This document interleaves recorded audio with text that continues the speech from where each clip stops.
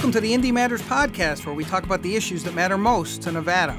I'm John Ralston, the editor of the Nevada Independent. Today, we'll be chatting with one of Southern Nevada's pioneering leaders, Tina Quigley. As always, though, we'll close with some to and fro on some issues of the day between myself and the Indy's managing editor, Elizabeth Thompson. Today, we'll talk about DACA's reprieve, the North Las Vegas implosion at the top, and a state senator's possible big move. Let's get started first, though, with the week's headlines. We started off with an Enterprise piece by Megan Messerly about the lack of a chairman on the Gaming Control Board a month after A.G. Burnett left. That leaves the most important state regulatory body with only 2 members, creating the possibility of a deadlock on key votes. 2's company, but 3's essential on such a board with important votes. Hard not to see, though, why it is difficult for a governor with only a year left to find someone, but Megan picked up on the possibility that a woman might be in line for the job, which Elizabeth and I will talk about later. Only 1 female member has ever been on the Gaming Control Board, and there's never been a female chair in the history of the good old boys state. Riley Snyder had an in-depth look at chaos in North Las Vegas government. Follow this now. The city manager fired the mayor's campaign guy from a high-level government post, but then the firing got put on hold by the mayor, and the manager was forced to resign. Got that? Well, there's more. The manager is totally qualified and well-respected, while the assistant manager and mayoral pal is not. And what do the council members, who must be outraged at this abuse of the charter, have to say about it? That sound you hear is of crickets. Much more to come on this, and Elizabeth and I will give you some perspective at the end of the podcast. The team, including Spanish page editor Luz Gray, got reaction from locals after a court held up the president's attempt to end a program preventing undocumented immigrants who came here as children from being deported.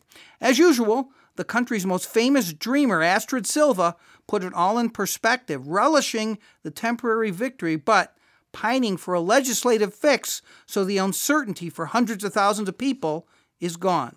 The president once said he would sign a deal on DACA separate from his beloved wall, but now that seems to be old news. You know, about as old as Mexico paying for that wall. We had some other stories on the site, as always, worth checking out, including news on the Senate race and some news on embattled Congressman Ruben Kihuen ethics probe. And we also unveiled a new feature this week. We're calling it the Indy Blog, where you can find up-to-the-minute developments in politics, government, and campaigns. Check us out at the NevadaIndependent.com. We'll be back in a moment on Indy Matters with Tina Quigley.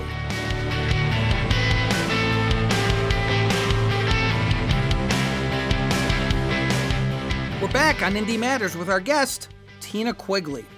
Tina Quigley is the general manager of the Regional Transportation Commission of Southern Nevada. She's been with the agency for 12 years, and she's been at the helm since 2012. Tina Quigley, welcome to Indy Matters. I'm excited to be here. Well, thanks for coming. You sound excited. Also here, I should tell, is somewhat less excited, Michelle Rindels. She'll be the one asking the smart questions. All right, Tina Quigley, let's assume, and I know this might be hard for you to believe, that people listening to this podcast have no idea what the Regional Transportation Commission does. What do you do? Sure. That is, what can we blame you for in the way of traffic problems, and what can't we blame you for? I'm going to have to answer it a little bit differently than I would have otherwise. No, right. You know what, and I cannot blame anybody for not truly understanding what the RTC is. It's a lot of words, Regional Transportation Commission, and I have to admit, when I first considered coming over to the RTC, I was at the airport before that, I actually had to do some research to figure out, what do they do? I didn't want to ask anybody, right? But we actually are a very unusual transportation agency in that we're the only agency I know of in the United States that has several different transportation functions all under one umbrella.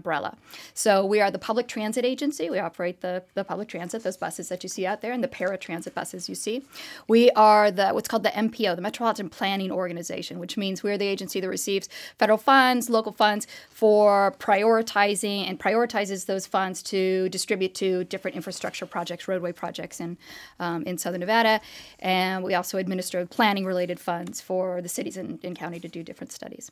And then we're the ITS agency, which means the Intelligent Transportation Systems Agency, or anything having to do with technology and managing traffic. So whether it be traffic signalizations, the ramp meters, traffic cameras, those signs that tell you how many more minutes until your next exit, those are all administered under the RTC as well. So how many employees do you have doing all this? So the RTC actually only has about 330 employees, direct employees. Now, we contract out a lot of work. So the bus drivers, the operators are not government employees. We partner with private sector. And that really is an efficiency factor for us because those agencies that we contract with have international experience and hundreds of years collective experience in administering these types of contracts. So they can do it much more. They've got lessons learned, economies of scale. They can do it a lot more efficiently than we would ever be able to do it ourselves. And you have an elected board, right? And how many members are there? We've got 8 members on our board, and by statute, it's 2 from the county, 2 from the largest city, which is City of Las Vegas, and then 1 from each of the other cities. So City of Henderson, City of North Las Vegas, City of Mesquite, City of Boulder City. All right, that's a great primer. Now, on to you, Michelle. So obviously Vegas is such a car town, and before coming here, I looked up how long would it take me to take the bus to the podcast. Right. An hour, 19 minutes. And where were you coming from? Southwest Vegas. Doesn't matter where you're coming from. It's going to be over an hour, yeah. Yeah, and then 16 minutes to drive the car. So, I mean, do you ever envision we would become kind of post-car? Would we be able to give up our cars and use this system to commute on a daily basis? Okay. I don't think that we're ever going to totally give up our personal cars. I think there's going to be a lot of transformation in terms of what I'm calling overall mobility. We may not choose to use the car for every single one of our trips. There's also going to be a lot of transformation in the public transit industry, and we're already starting to see it. As the technologies are advancing and getting to the point where we really can very easily, using smartphones, have complex algorithms that can maybe pick up pods of people from certain areas and express them into areas of high employment density. You could start to have a more on-demand type service, much like an Uber or a Lyft, but in a shared mobility perspective. So ideally, I think we start to move away from, especially in the sprawling areas where there's not as much efficiency, start to move away from those transit systems where there's stops every quarter of a mile along a fixed route. And we start to move towards a much more dynamic, on-demand system that's much more something you and I could use in terms of getting from where we live to where we work efficiently and not having to have a car or not even own a car. So like an Uber bus. I do, yeah. And you are starting to see these public-private partnerships start to evolve between public agencies and Uber and Lyft, specifically right now, mostly in the paratransit industry. And in fact, our board has approved us to start a pilot program with Lyft for our paratransit service where it's applicable, where people want to voluntarily get involved. And again, there's going to be some efficiencies by contracting that service out or partnering, and it's going to be so much more user-friendly for the people who are using it. So let me ask you about, since you mentioned something. Okay.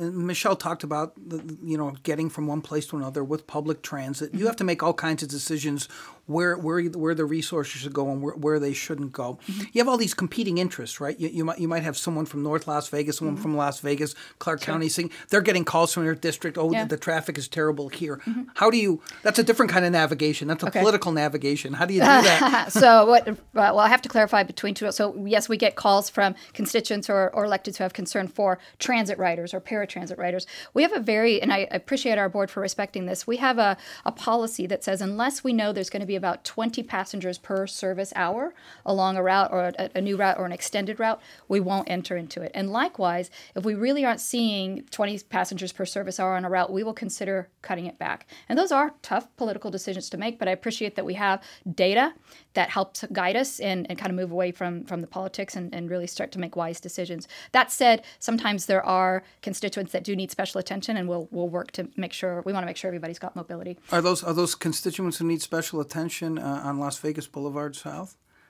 There are constituents. I'm talking about those who maybe throughout the valley who, I know where you're going. No, just no. What's your next question? You know where I'm going. Where am I going?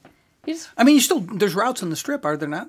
Yeah, and there will always be routes on the Strip. And here's another thing to know, that the Strip, that route, is the only bus route in the United States that makes a profit.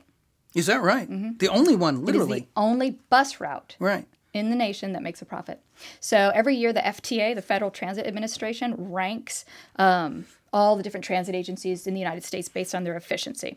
And continually every year Las Vegas is ranked number 1. And the reason, and by a significant amount, like I think it's cost us $2.36 per passenger on average to move somebody on our system.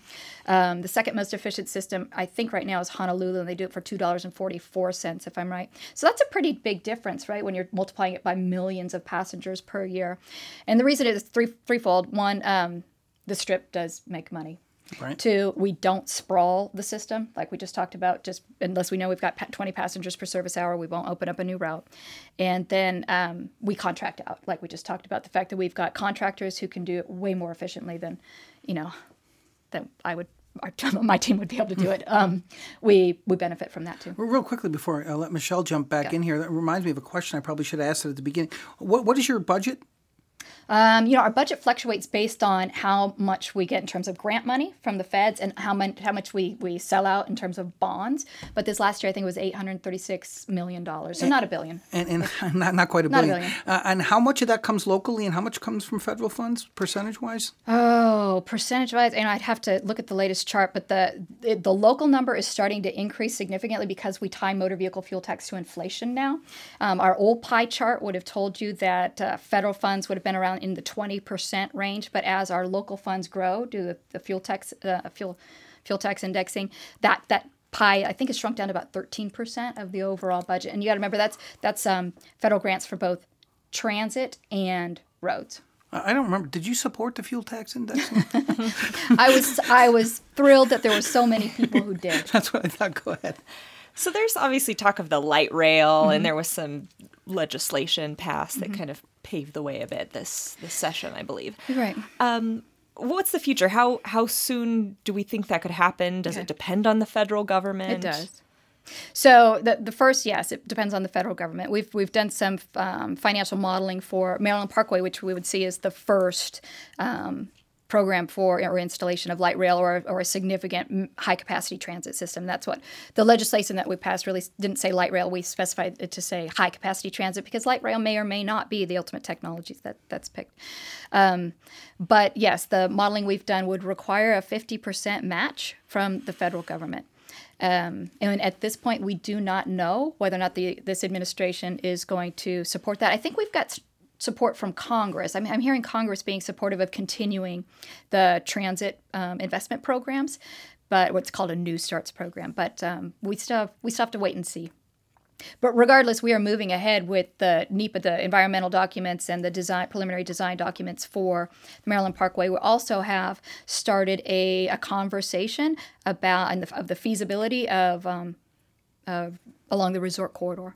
It seems like it could totally transform. I mean, what is it, like an 8-mile route? It could maybe change the way Maryland Parkway works. Absolutely. If you look at the metropolitan areas, the regions where they've invested in high-capacity transit, light rail, or streetcar-type transit in the right corridors. And you have to location, right? You pick the right corridor to put this in, and it really blossoms that area. And the one that I like to point to is Phoenix. I think that Phoenix invested $1 billion. Their voters approved it to invest $1 billion worth of into light rail along their corridor, a 20-mile corridor. They expected to see about a $3.9 billion, I say return on investment, but really just attracting about $3.9 billion of investment along that corridor from developers. And in less than 10 years, they've seen $8.9 billion along that corridor. So because with it, when you have an established corridor, especially with a fixed route, it has this sense of permanence associated with it, that this is where there will be attention and commitment to developing that corridor. And Maryland Parkway, if you ignore the Strip, Maryland Parkway really is kind of that north-south spine for Las Vegans. It's got the history. It's got a lot of opportunity for development, a lot of opportunity for what we call transit-oriented development, live, work, live, access.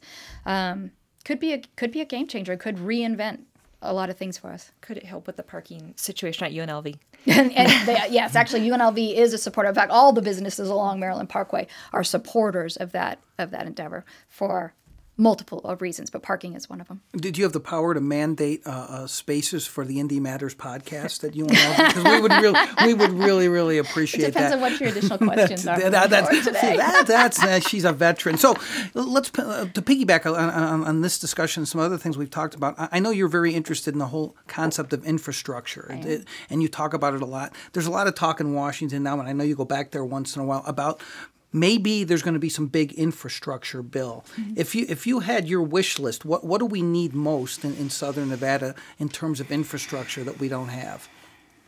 Well, we're very lucky. Again, the fact that we passed the concept of tying motor vehicle fuel tax to inflation doesn't leave us at the whim and begging, the federal government for infrastructure in our investments in our most important projects. We're very lucky like that. I'm going to go back to the transit investments that I think that those for us right now are going to be very important. I tell people and really starting to focus on innovation and technology investments and considering those infrastructure investments. I tell people a couple things. One, I think that there are certain corridors where you just can't put any more asphalt or any more green time. You can't physically do it, right? You're geographically constrained. There's just only so much that you can do in terms of throughput. So the only thing that you can do at that point is make those assets, the asphalt and the green time or the traffic lights, more efficient. I say technology is the new asphalt. Technology is the new way of getting more out of what you've got. And an example is I think that if you were to take, say $10 million and invest it in a corridor like Las Vegas Boulevard, it's really a partnership between the automakers and the infrastructure developers, but really start to invest it in making sure cars and infrastructure can talk to each other and communicate, and other cars can communicate to each other. You can then really start to pump out safely a lot more efficiency through those corridors.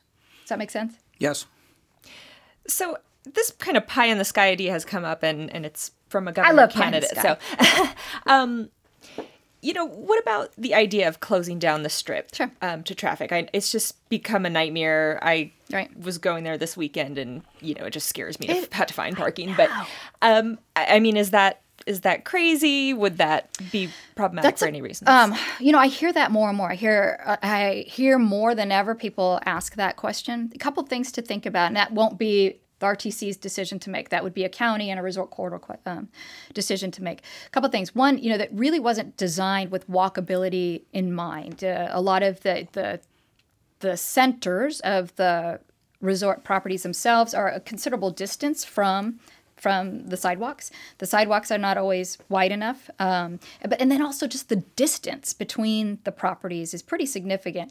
It looks, because they're so big, it's kind of deceitful, and you think, I'll just walk from the MGM, over to the Wynn because I can see it. That's a hefty walk. So there'd have to be a lot of urban design changes associated with that as well. But who's to say that they couldn't make those architectural design changes to shift the way you move up and down the Strip? I don't know. And as we get these new arenas, not just the T-Mobile, but there's other ones coming online. Mm-hmm. There are? What other ones? Well, the Sands has a project in the works, all that. Yeah. Wait a second. Do you know of other ones that we don't know about? You should tell us. Okay. No, I don't know, John. You guys know it all. All right. You're where I get my information. Okay. How has Uber changed things for us, especially as it relates to traffic and getting to the Strip and arenas? Sure. Well, first of all, I think it's a great resource, right, for all of us who want to be able to now get to these, as locals, as we want to get to these venues and not have to park. How awesome is it now we can just request somebody come pick us up? Do you remember the days, it wasn't that long ago, where you could call taxi companies, but you could call every taxi company in town and say, could you please come pick me up at my residence? And they'd be like, no, we're not going to be able to do that. Or they'd tell you, yeah, we'll be there. And then, it just never really came to fruition. So really great that we as residents and our visitors have a new resource, a new tool in our tool belt for getting for where we are to where we need to go. Pressure will be on those of us who are responsible for urban design, for traffic planning, and for transit to be ready to shift our models as well. And I will be candid with you and let you know that Uber and Lyft, and I do think they're an important asset to mobility in Southern Nevada, but their impact on our transit ridership has been significant. We've seen I think it's about 13-14% decrease in the number of riders. So that's something I was wondering about to. that. I really was. So that's a big hit. It is a big hit, and it is something that we have to be prepared to adjust to. It's not bad, right? Things change, and you are responsible for being aware of the change and figuring out what new model is appropriate. So we're paying attention to it, and we will make the shifts as we have to make. You think it's going to get bigger than that at some point? I mean, do you think it's just going to continue to increase? I think it's tough for it to not. Yeah, I do. Especially as they start to introduce probably like Uber Pool or Lyft Line, where you have the ability to share a ride with people who are going to similar destinations, and it significantly drops your fare. That's pretty tempting now, because a bus ride is $2 each way. But if I can, or it's $65 for a monthly pass, if I can get those same trips at a lower rate by sharing with somebody, why would I not do that? And I think that's right. It's getting people from where they are to where they need to go as efficiently and safely as possible is overall the goal. But it costs you money. It costs the RTC money? Right. Yeah, absolutely. Does it dip into our revenues? Absolutely. But that doesn't mean that we continue to try and do what we've always done in terms of the way we operate our system. It means we have to adjust. We have to adjust. Onus is on us, and we'll do it. I know. I don't know if you know this or not, but Michelle is the official Indy bus reporter. But, and I know she has bus questions. But I just want to ask before she gets into some questions about buses. Do you ever ride your buses? Mm-hmm. Yeah. So we require our management team on a monthly basis to go out and ride in some way, a route. I have ridden from where I live. I live way over in the Anthem area, so I park my car at a certain lot, and then I'll take it. And it takes me 2 hours to get to work. I have to have one transfer. And it is sobering. It's humbling. You have to eat your own dog food, so to speak. You have to be aware of what's going on. But look how you're describing that, though. I mean, why does it have to be described that way? Why does it have to be that Because way? It's not efficient. That's why. Because it's not efficient. It is not efficient to have to spend 2 hours of your life getting from where you live to where you work. That's not efficient. And I'll tell you what is nice, though, is that you can be on there and you can get all your emails and all of your, you can get a lot. You can use that as productivity time, and you can get a lot done. So if we had a system that was for those who are way out in the sprawling areas and needing to get into the center core area, that was a little more efficient, that is something that probably people like me would consider taking more often, because we, again, have the ability to use that time as productivity time. Well, I think the boss stole my bus questions already. But... I did? I didn't. I just asked. I just wanted to know if she rode the bus. I'm sorry. Oh my gosh. I'm a bus question pilferer. But I wanted to ask you, we've got CES in town. Mm-hmm. A lot of the talk is about autonomous systems and all that. I mean, are you guys planning with that in mind? And how does that change things for you and for the outlook? There's going to be so much change. And I would say that within, I think we've probably got at least 3 years left before we start to see major deployment of autonomous type vehicles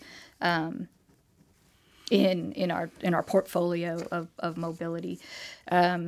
Baby steps are underway. In fact, we have an autonomous shuttle operating right now in the downtown area, and it's free. It'll be operating there for about a year. And the purpose is just to put, for the first time ever, this was the first time we put ever in the United States, a public shuttle in a public environment operating in real time with real people, real traffic incidents. And the purpose is to collect data to see what is it. You can only operate it for so long in these microcosms or these protected racetracks and stuff.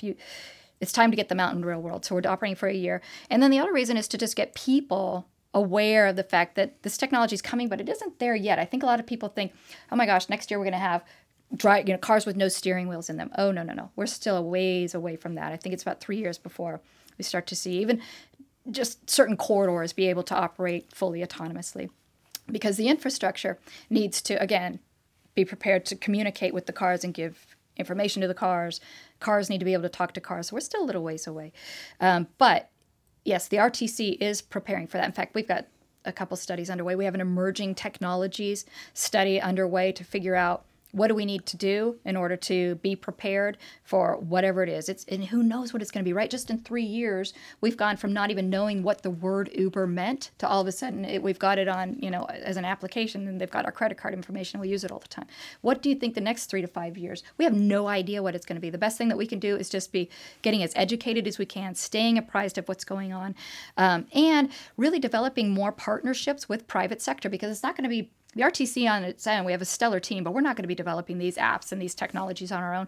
It's up to us to go out and find out what's going on in the industry and partner and do pilot programs with private sector so that we can start to bring about these changes and these efficiencies and these really great services to the constituents of Southern Nevada. Am I talking too much? Okay, good. About the usual. Okay. Go ahead, Michelle. And I know one of the other things that RTC deals with is traffic safety. So, NDOT put out a press release the other day that traffic fatalities are down, 5%. And you're right. I saw that one, and I need to do a little bit of research on that. So I'm glad to read that locally we're having some success. I know I had just last month, or the month before, had read a national statistic that said we were set to end the year 2017 up 30% in terms of fatalities. And that was due to distracted driving. Mm-hmm. So I'm glad to hear that we had a reduction, but I'm wondering how that correlates to those national numbers. Not totally sure. How do we tackle distracted driving? It just seems the hardest of the problems at the moment. Right.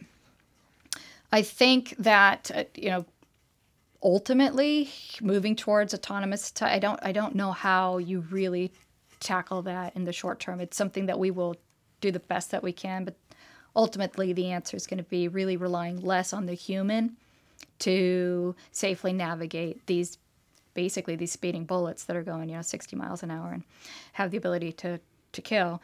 We really need to slowly but surely turn it over to computers are probably going to be able to do it a lot safer than we're able to do it.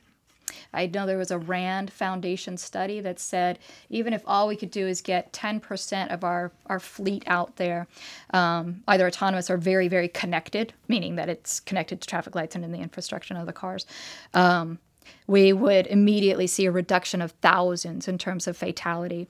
And the point of the study being, let's go ahead and accelerate the implementation, the deployment of autonomous vehicles as soon as possible, as opposed to being really cautious and taking baby steps. Go ahead and start to get this technology out there, because even a small bite or a small deployment of this technology will have a very big impact on fatalities and ultimately, cost to taxpayers.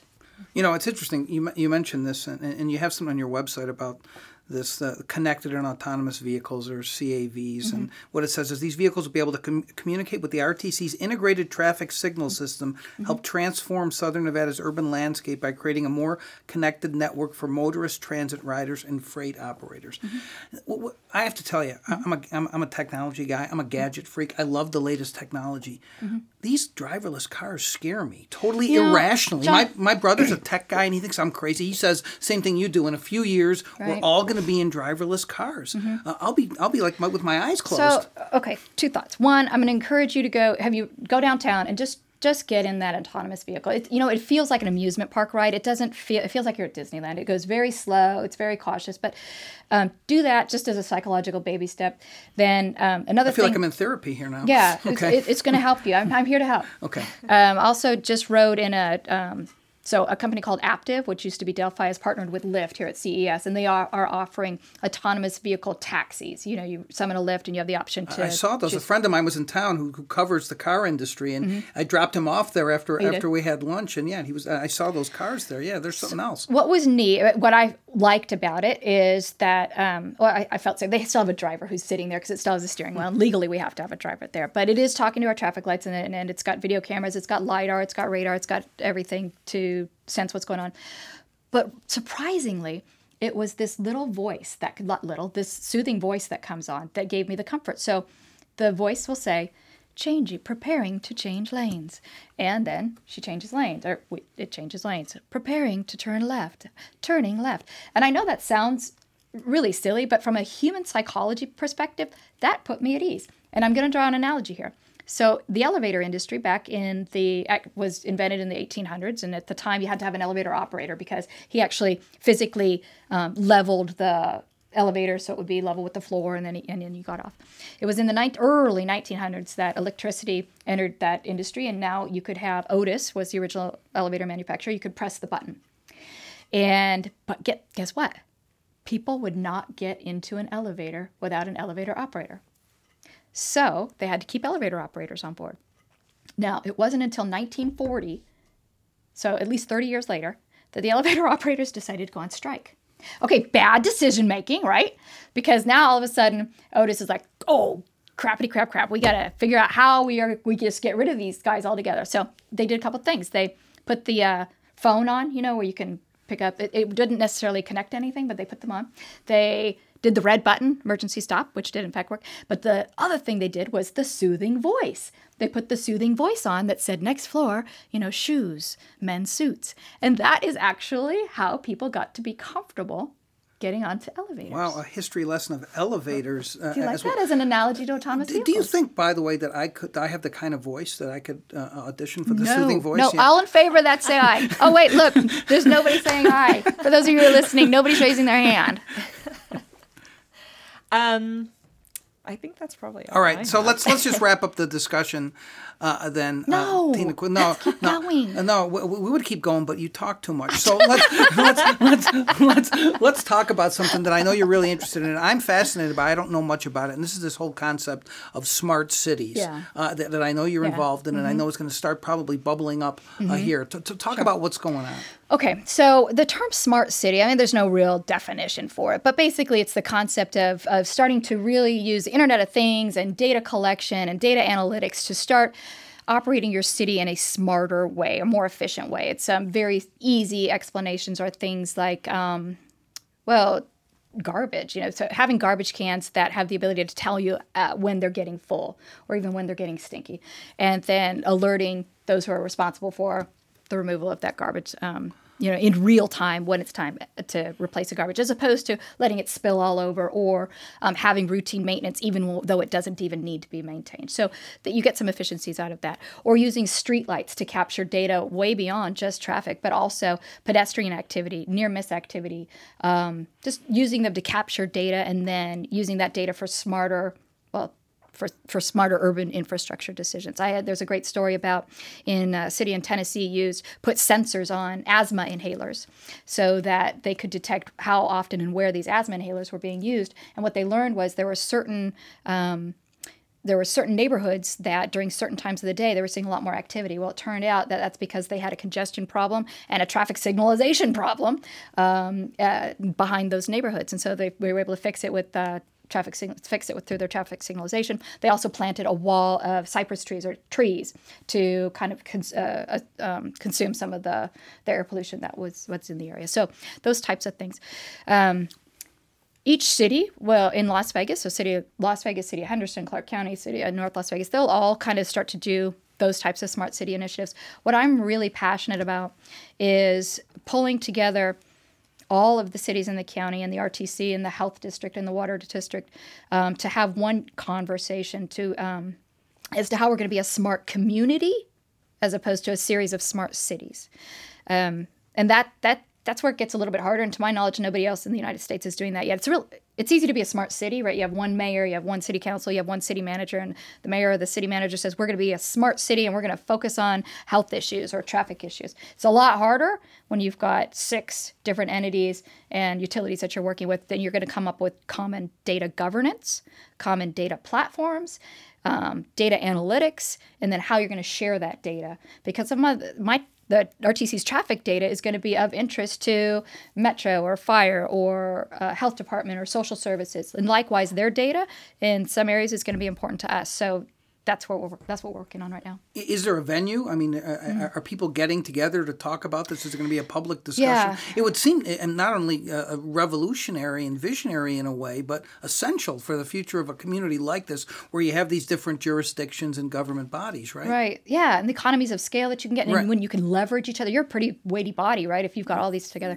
So we've just kind of started meeting organically. We have 16 different agencies. UNLV is one of the partners and we're not formal. formal yet. In fact, we have a meeting. We've been meeting quarterly. We have a meeting at the end of this month. Are these secret meetings that the press can't come to? Because, we're an entity, too, that probably should be included in this, don't you think? I'll make sure you get an invite. No. Okay. We're going to hold you to that. Great. Okay. But so right now, just trying to figure out what we recognize the value in this, and we recognize if ever there was a region that could do this, it's us because, there really only are two regions in Nevada, right? There's Southern Nevada and there's Reno, Northern Nevada. You don't like the rurals? What? Oh gosh, why you gotta do that? Why you gotta spin there that goes like Tina Quigley's statewide campaign.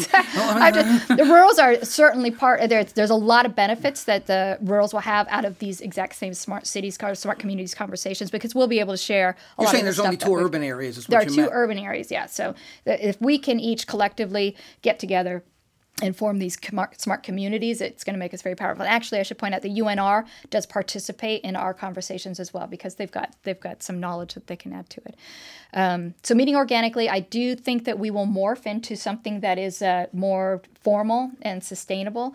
In fact, at our next meeting, we'll introduce an interlocal agreement, a memorandum of understanding, an agreement between each of the 16 agencies, and see what they think about kind of formalizing it.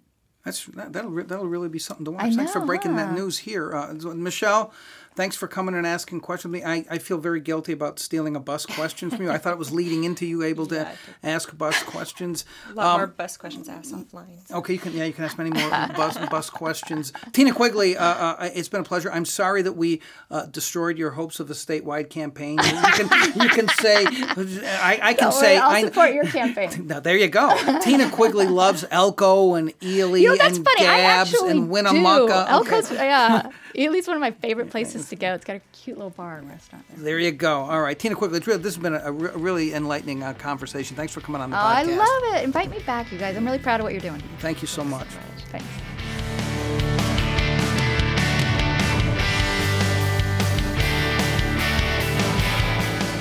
Welcome back to the Indy Matters podcast. It's the podcast of the Nevada Independent. I'm the editor, John Ralston. I'm now joined by the person who really runs the Nevada Independent, my number 2, Elizabeth Thompson, the managing editor. Hi, Elizabeth. Hi, John.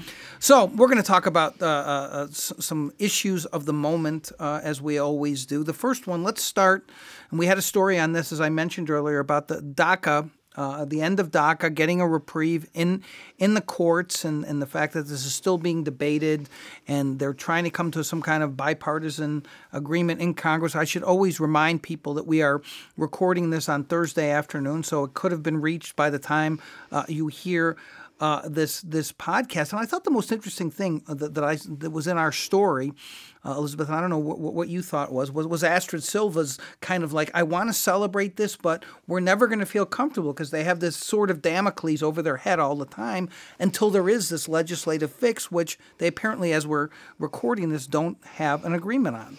No, the Atlantic reported just a couple hours ago that there's 6 senators, 3 Republicans, 3 Democrats, who have come to a tentative agreement on a path to citizenship. So this would be a kind of a renewal of the DREAM Act, along with some other things that need to be fixed. But that doesn't mean they have Trump administration sign off, and it doesn't mean the Senate as a whole is going to pass it. But they're working towards something, and Trump clearly signaled this week by having an open meeting to which the press was invited that he was willing to talk, willing to deal, willing to negotiate. So I think there's hope, as Astrid indicated, that something may happen, may come of this. But as long as we've got presidents of different ideologies coming and going and managing immigration issues by executive order, we're going to continue to have a problem, and people are going to continue, of course, to be nervous because there's so much uncertainty. Well, that's a great point, because there was a lot of controversy about President Obama's executive order, if people remember, saying that was a misuse of the presidency, and candidate Trump was very critical of that. That hour-long open meeting for the press to watch with the congressional leaders, I think, was widely seen as, it was amazing to me. It got such great coverage. Oh, look, the president actually can talk for an hour. Maybe he is a stable genius after all. But in all seriousness, the thing that you mentioned, I think, is one of the keys to this, that this so-called Gang of Six, not to be confused with the Gang of Eight, wants a path to citizenship. That is like the third rail for Trump's core supporters. So how does the president ever support something like that? Yeah, it puts him in a difficult position for sure, although he still has some aces in the hole. He wants to end the so-called diversity lottery, which is, this lottery that's held in various countries across the world where certain numbers, thousands or tens of thousands of people from certain countries or continents get to come here on work visas. It's something that people all over the world look forward to. I recently was in a taxi cab with a driver from Ethiopia who got to the United States on one of these diversity lottery tickets. It was kind of a fascinating story.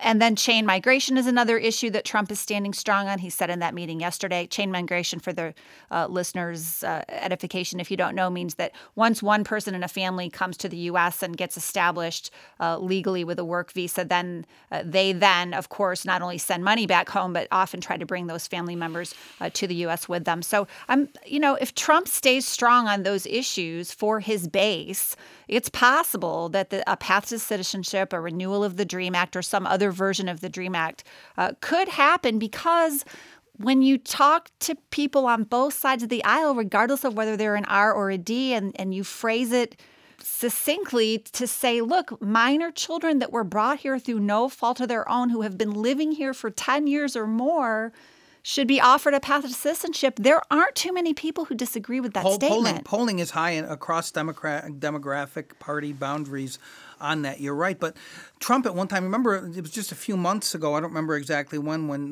Pelosi and Schumer went over to meet with the White House about this issue of immigration. They came out and said, great news, the president isn't going to tie a solution to this to his border wall. He said it's separate. And now in that meeting and in subsequent interviews, he said, oh, no, we're not doing this without a border wall. So to expect any kind of constancy from him on this issue, and there's so many moving parts, and you named several of them. A lot of people hate chain migration. They want to get rid of that. And so how do you build a coalition to actually get this through Congress? I think that's what worries people like Astrid Silva. Well, absolutely, and rightly so, because how long have we been talking about this issue in this country? I mean, I was a Reagan-era kid, and we were fighting back then over whether we were talking about a path to citizenship or amnesty, and we're still having the same fight in this country. So, in my opinion, Congress should try to act in a kind of once and for all way, at least on this image of what do we do with the minor children who were brought to this country by their parents when they were minors. We should at least get that piece done. But, me thinking that and it actually happening, especially by this arbitrary deadline that we've apparently put on it, which is at the same time we're trying to pass a new federal budget by January 19th, who knows? Well, I do want to move on to the next subject, but I do want to first ask you, since you brought it up, you said you were a Reagan-era kid. You were like 6 years old thinking about immigration. Is that correct? Sure, we'll go with that. Okay, let's go with that. So let's talk about another story I mentioned earlier, which is North Las Vegas and the craziness that is going on there. And you and I have both been in Nevada for a while. We've seen crazy stuff with local governments. But this pal of John Lee's, the mayor, who is he brought into the government and made him first he was his chief of staff, then he became an assistant city manager, and then suddenly the very professional city manager decides she's had enough of this guy, wants to fire him, and John Lee not only saves him but essentially forces her to resign. And we got a hold of this memo that is absolutely astonishing that she wrote about. Ryan Juden is the man's name. What was your first reaction when you saw that story?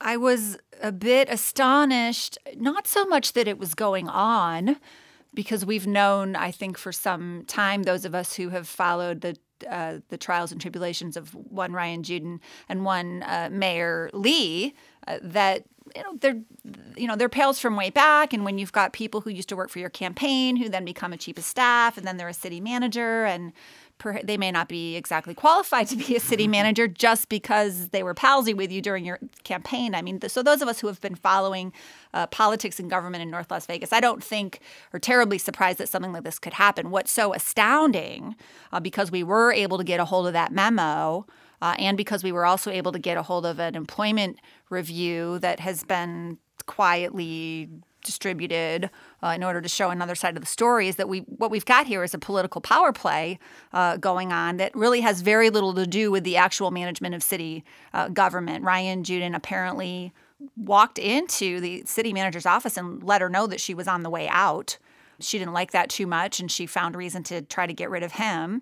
So she fired him, and then Mayor Lee unfired him, or I think the word he gave to the Review-Journal was reversed the decision and said the city manager had no right to do that. And there may well have been some violations of the city charter here that are serious. In case people don't know about that, because you and I live with this stuff. There are two kinds of local governments. One is a strong manager, and the other is a strong mayor, where the mayor has veto power in the latter one, and in many cases, a strong manager form of government means the elected officials stay out of all personnel decisions. The assistant city manager works for the manager. The manager fired him because she has the right to fire him, and then this was undone. And what's amazing to me here, Elizabeth, and I've seen some dysfunctional bodies as of you, but no one on the council is saying anything. It's like they're rendered mute. In all of this, the city manager, Chong Lee, I think is how you pronounce her name, has signed a separation agreement, I believe, and she's not going to talk about this. My sources say that Lee put this whole thing in motion late last year, and to elevate Juden probably to the city manager's job. And Lee, against all this backdrop, is talking about running for Congress. Yes, and we'll see how that goes, won't we? Because with all these emails flying back and forth, I would imagine that one or more press organizations in this region will be making some Freedom of Information Act Why are we giving requests. The other press organizations ideas, Elizabeth? I'm pretty sure they've already been all filed as soon as this happened. I don't think we're giving away any trade secrets here.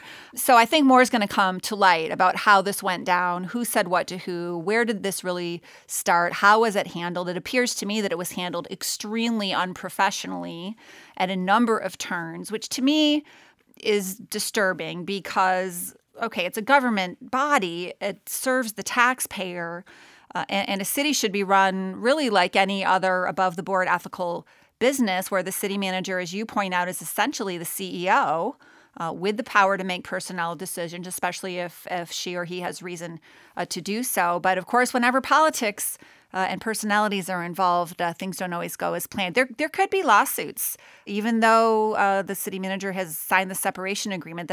She probably didn't give up her right to come back with a lawsuit at some point. Maybe she did. I don't know. Hopefully we'll get a hold of that document as well. Well, that document has to be a public document as well, a separation agreement.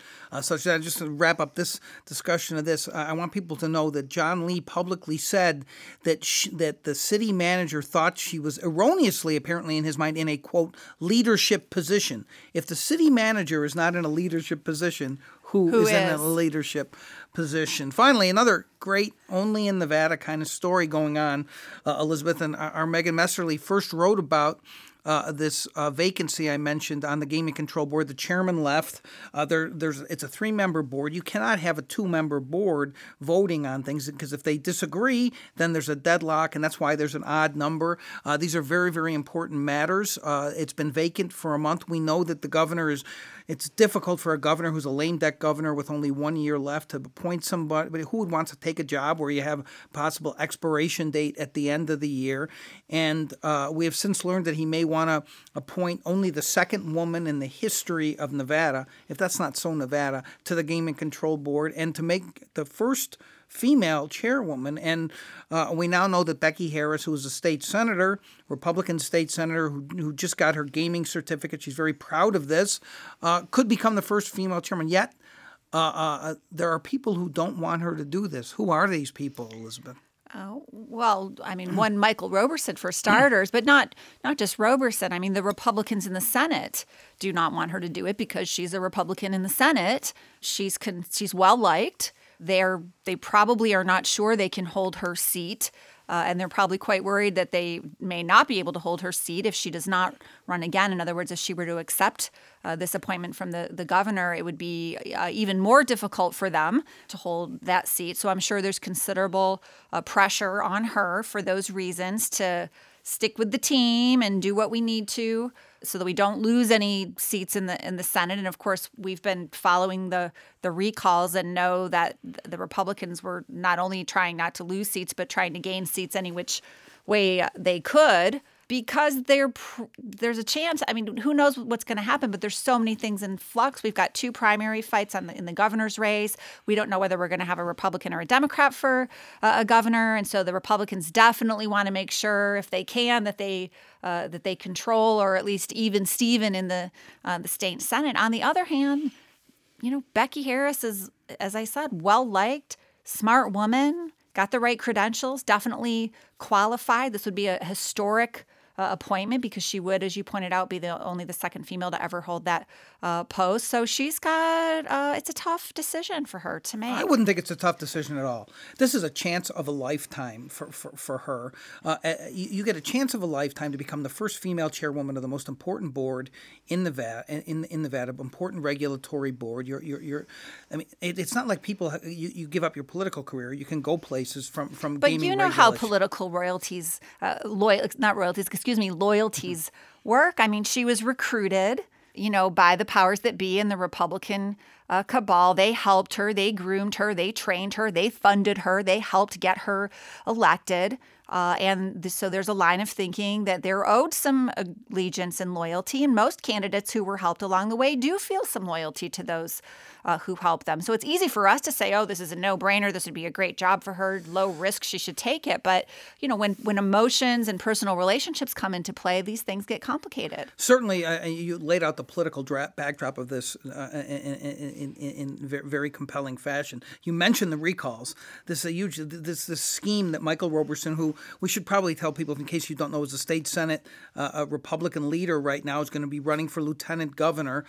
He orchestrated these recalls because the Republicans can't take the state Senate unless they oust a couple of these, because there are no endangered Democratic incumbents. Becky Harris is an endangered Republican incumbent. They could well lose that seat even if she runs again. And they're very worried, and Roberson, I know for a fact, is very worried that if she decides to take this, they have to get somebody else in there, and is going to be at a disadvantage in many different ways.